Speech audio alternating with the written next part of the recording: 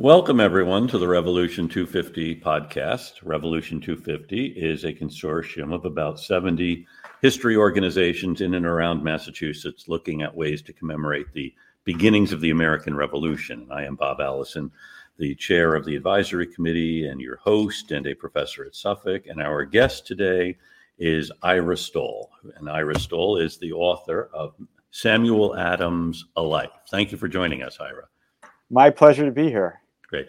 So I can tell the audience more about your background that may come up as we're going along, but you are fairly local, Worcester Academy, Harvard, and you live in Cambridge, but you're not writing this out of a parochial interest. So my question is it possible to tell the story of the Revolution without talking about Samuel Adams? Right. So let me just back up a sec.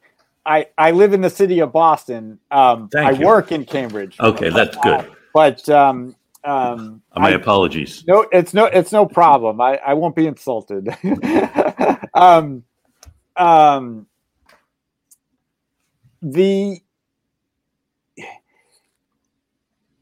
Is it possible to write about the history of the Revolution without Sam Adams? Yes, people do it all the time.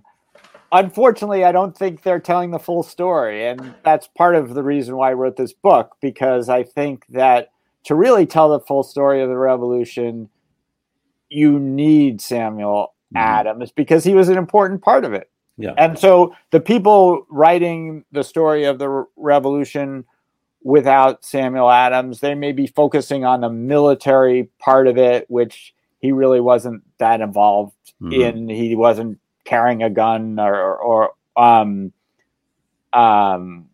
least during the battles. Yeah. But he was in Congress and he was writing articles in advance, and hopefully we'll get into exactly what role he played. But the argument of this book is that it was very important. Very important. And he plays a role that we could easily overlook because he writes a lot of things anonymously for the press. You mentioned that he's writing hundreds of these newspaper essays. He's editing the Boston Gazette. And that's really a critical role that we historians might overlook. So for about 20 years, he really is a practicing journalist, as we would know it. He operates a printing press and he is disseminating his view of the world. It's a fascinating story you tell. Right. And I had the experience, and I think it's a modern experience of bloggers, maybe anonymous bloggers who have a small media operation. Do you try to make yourself look bigger than you are by writing different pieces under different pen names? Yeah, Vindex so how do you track down his various pseudonyms? Right. Well, so that's work that was done before I got there, and there is a multi-volume. I think it's 4 volumes that I have it's sitting on my desk at home. If we were doing this from home rather than my office. The collected writings of Samuel Adams and somebody did that. And fortunately, there are some additional things that have been discovered afterwards, but they're few and far between. And in a way that kind of teed it up very nicely. It would have been great to find a discovery in some attic somewhere of hidden letters of Samuel Adams. But as I write in the book, this was a wartime situation, and secrecy was at a premium. And so a lot of times Samuel Adams was in the winter burning copies of his letters in the fire, or in the summer cutting them up into small pieces. It's the letters are more permanent, and newspaper writings are more permanent than obviously email would be, or Snapchat. But the source material, at least the Samuel Adams source material, is pretty well identified. Yeah. One thing that is really different in your book from other biographies of Samuel Adams is you really do a lot with his religiosity. That is, he's a devout Congregationalist. You can see that infusing his writings, his speeches, and really his attitude. And I wonder how you came to that as a theme for the book, aside from the fact that it's obvious. Yeah, well, I'm glad you agree that it's obvious. I think there's a tendency in history to react.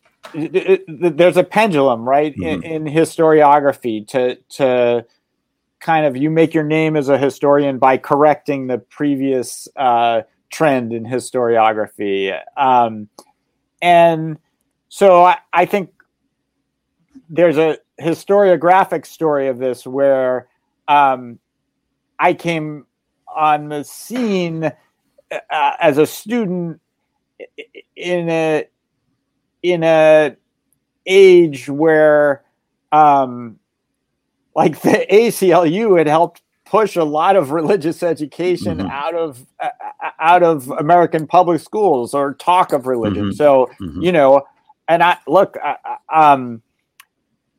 I'm Jewish. I appreciate the ACLU getting mandatory Christian prayer out of public schools. But I also think it's hard to tell the full story of the American Revolution without discussing the role that religion played. And I think it varies in different parts of the revolution. Like, I learned in school that a lot of the founders were deists. They believed in an abstract clockmaker god, and that's true about some leading figures in the American Revolution. But it wasn't true about Samuel Adams, and that's the story that I try to tell to adjust the what I saw as the story that I learned in high school. And the truth is, like, there's a personal aspect of it too. I mentioned I'm Jewish, and that's an important part of my identity. And so I felt like a little bit like I could relate to Samuel Adams going to church, and the idea that I don't know, the story of the Bible and the Exodus from slavery was like a real motivating story for him. That was in a genuine way. And so sometimes if somebody's coming at it from a more secular, modern perspective, they may have a hard time identifying with that. But I'm glad you agree that it's hard to miss. And because I do think for Samuel Adams, whose father-in-law was a minister, and who, everybody who wrote about him, like, stressed this religious aspect. It's just there all throughout the sources. It's there. It is, yeah. And there's that critical moment at the First Continental Congress when they decide to begin with a prayer, and everyone kind of looks to these New Englanders. How will they react to that? And Samuel Adams makes the motion to have one of the clergy of Philadelphia. That is, we're not going to insist on a Congregationalist because we know there are lots of different faiths here, or people of lots of different beliefs here. So that's really a critical moment in trying to forge a nation out of these different, really disparate places. That's a bigger story, which I don't know that we need to talk about right now, but there's plenty more to talk about with Samuel Adams. We're talking with Ira Stoll, who is the author of Samuel Adams, A Life. And I think one thing we know about Samuel Adams, which might not necessarily be true, but Samuel Adams, the brewer, the guy on the beer cans, beer bottles. Can you tell us a little bit about that side of this? The story that I like to tell about this is when I was promoting this book, I did one event at the New York Historical Society and one event at the Boston Public Library. And the New York Historical Society, there was a fee to attend. It was like $10 or $25 a ticket. And it got a huge crowd, like 200 or 300 people. And the Boston Public Library event was free. And it was a small enough crowd that was actually kind of embarrassing. C-SPAN Book TV was there. And they said, we don't usually do this, but we're going to ask you to crowd in into the front row seats so that it looks a little more crowded for Ira. And I was thinking to myself, well, what is this? Like Samuel Adams of Boston? Aren't people interested in a local story of the American Revolution? And it turned out the New York Historical Society event had a partnership with the Samuel Adams Beer Company. So there was beer after the event. Oh, wow. And the Boston Public Library, of course, they're not serving alcohol in the Boston Public Library, at least for a book talk. So I learned from that beer is a powerful thing in getting out crowds for author events. Yes. And I think in part because of the beer company, the brewer aspect of Samuel Adams has been maybe a little bit overemphasized in the popular imagination. I get into it a little bit. He was a maltster. But there is a certain truth to the idea that people were gathering in Boston in coffee houses and in taverns and discussing the events of the day. And in a kind of civic engaged way that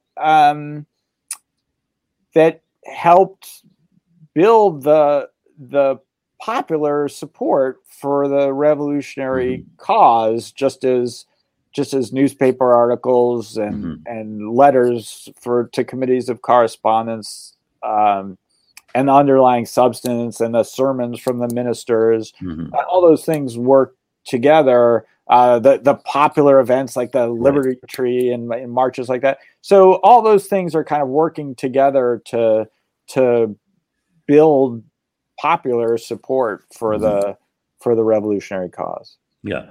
And he really is a master organizer in a way that I think is worth studying. But then the unfortunate thing is he burned most of his papers, and where he's talking about how he does this. You have these revolution happening on different levels, and he seems to be the one pulling a lot of this together or pulling the strings. And is that it? Yeah, I mean, pulling the strings. Pulling the strings is probably like slightly a little more manipulative than I might. I didn't want to suggest he ever did a wrong thing. Yeah. I'm a big defender of Samuel Adams, but the there's a camp of historians, and certainly the British would portray it this way, who felt that Samuel Adams was stoking up the Boston mob and in a kind of sinister way. And I'm a proud American, and I think the revolutionaries were correct to want to govern their own affairs, and not be ruled by Britain, where they didn't have a vote, especially on matters like taxes, like taxation without representation. So, there's a limit to how much even a talented organizer can do to organize a population into a cause that they don't have some underlying sympathy with on the merits. So this concept of like Samuel Adams as a propagandist I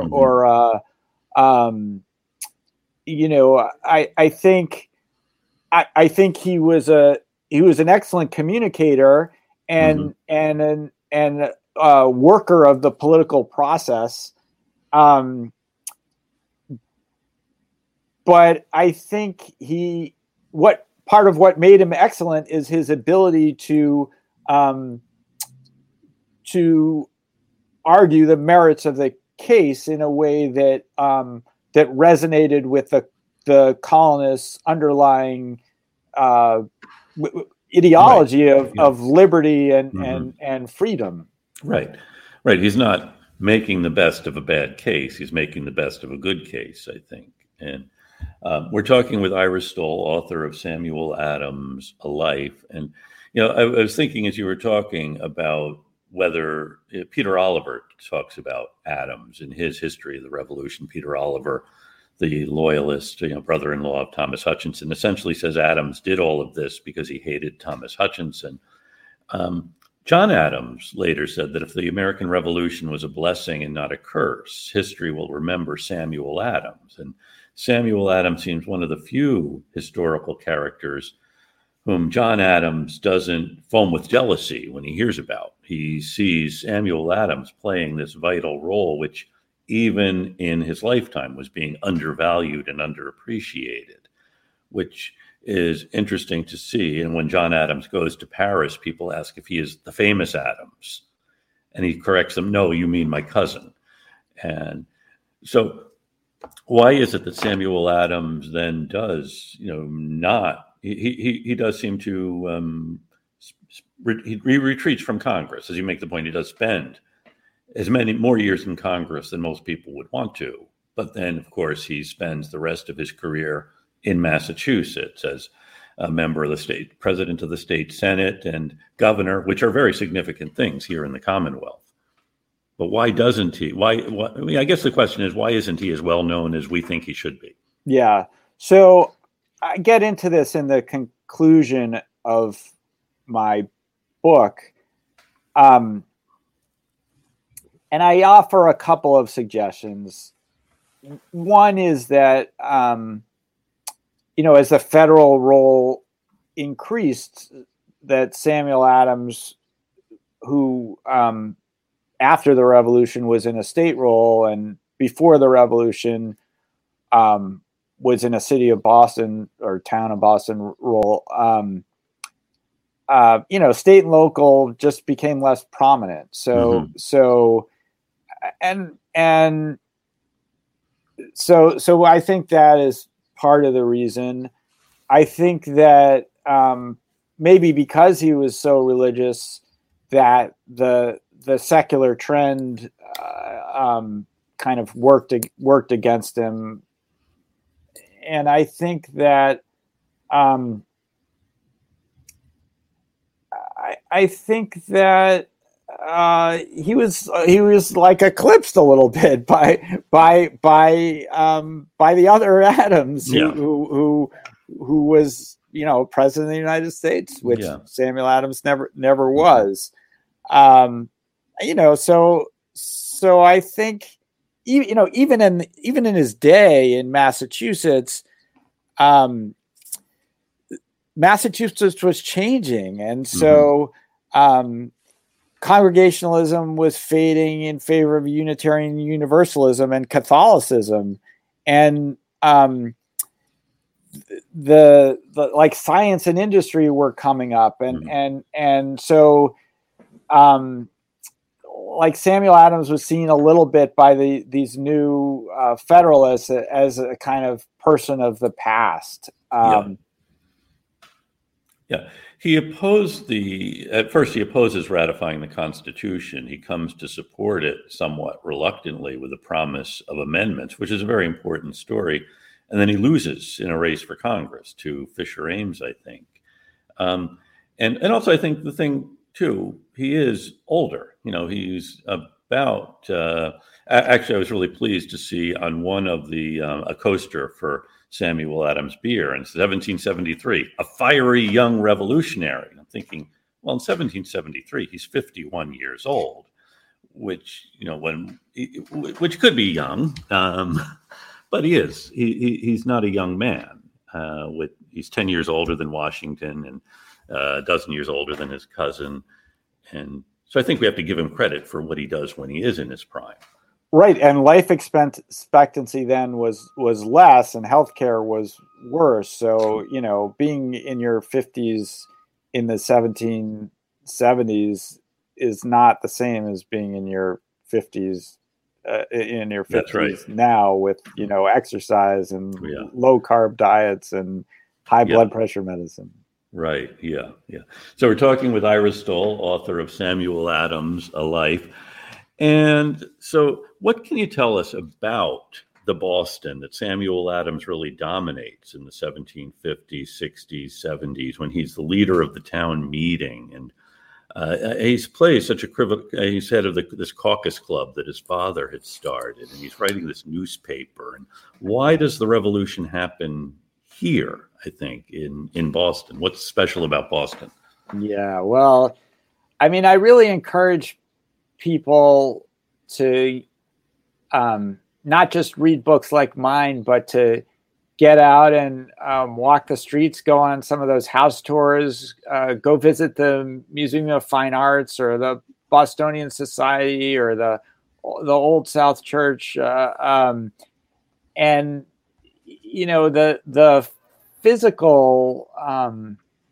physical stuff is still there.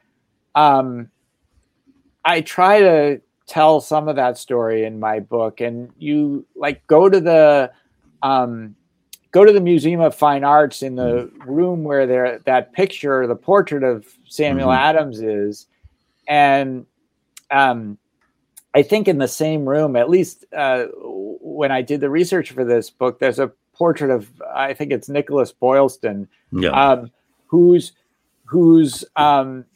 dressed in much fancier clothing than Samuel Adams. And if you look at some of the Revere silver, we have this idea that sometimes that it's like Thanksgiving and they're just barely surviving at Plymouth Plantation with the Indians and stuff. But Boston by 1760s, there were people doing pretty well. There were ships going back and forth to England and gorgeous silver, and so there was property to defend in these tax fights, and that's part of why Britain wanted to raise the taxes. They saw these colonists as I don't want to push the contemporary metaphors, but it's a little bit like, people don't want to tax themselves to pay for things. They want to tax other people. And they saw these colonists as a place to tax, whether it was tea or paper. So there was wealth to be. There was wealth and there was growth. There were ups and downs depending on pandemics or economic upturns or downturns. But in general, Boston was booming, and the towns outside were also people would bring crops to market in Boston, and it wasn't like everybody had their own little farm in Boston. They had cooks, and they were eating the food from the surrounding countryside. Yeah.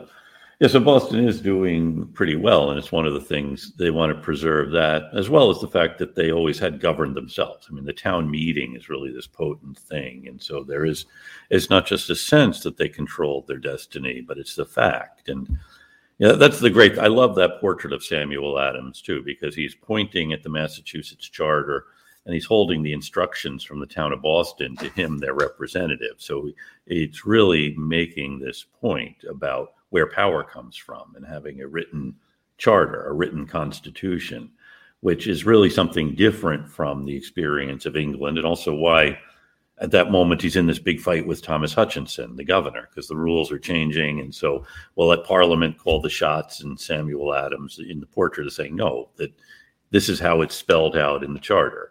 And his other hand is resting on the town of Boston minute book. And it's a fascinating portrait. And I think, did John Hancock commission it? Do you know? Yeah, so exactly. So there's also a portrait of Hancock, and it was expensive to hire someone as famous and good as John Singleton Copley to paint your portrait. And it was Samuel Adams was always poor until the end of his life. I mean, he wasn't dirt poor, as he was wealthy enough to go to Harvard and stuff, but he was never as rich as Hancock. No. And so Hancock commissioned this portrait, and it was part of this kind of frenemy relationship that he had with Hancock, where Samuel Adams was always kind of jealous of Hancock for his wealth, but he also needed Hancock to back him, and so in matters as personal as commissioning the portrait. And so yes, you're right to mention that relationship as an important one.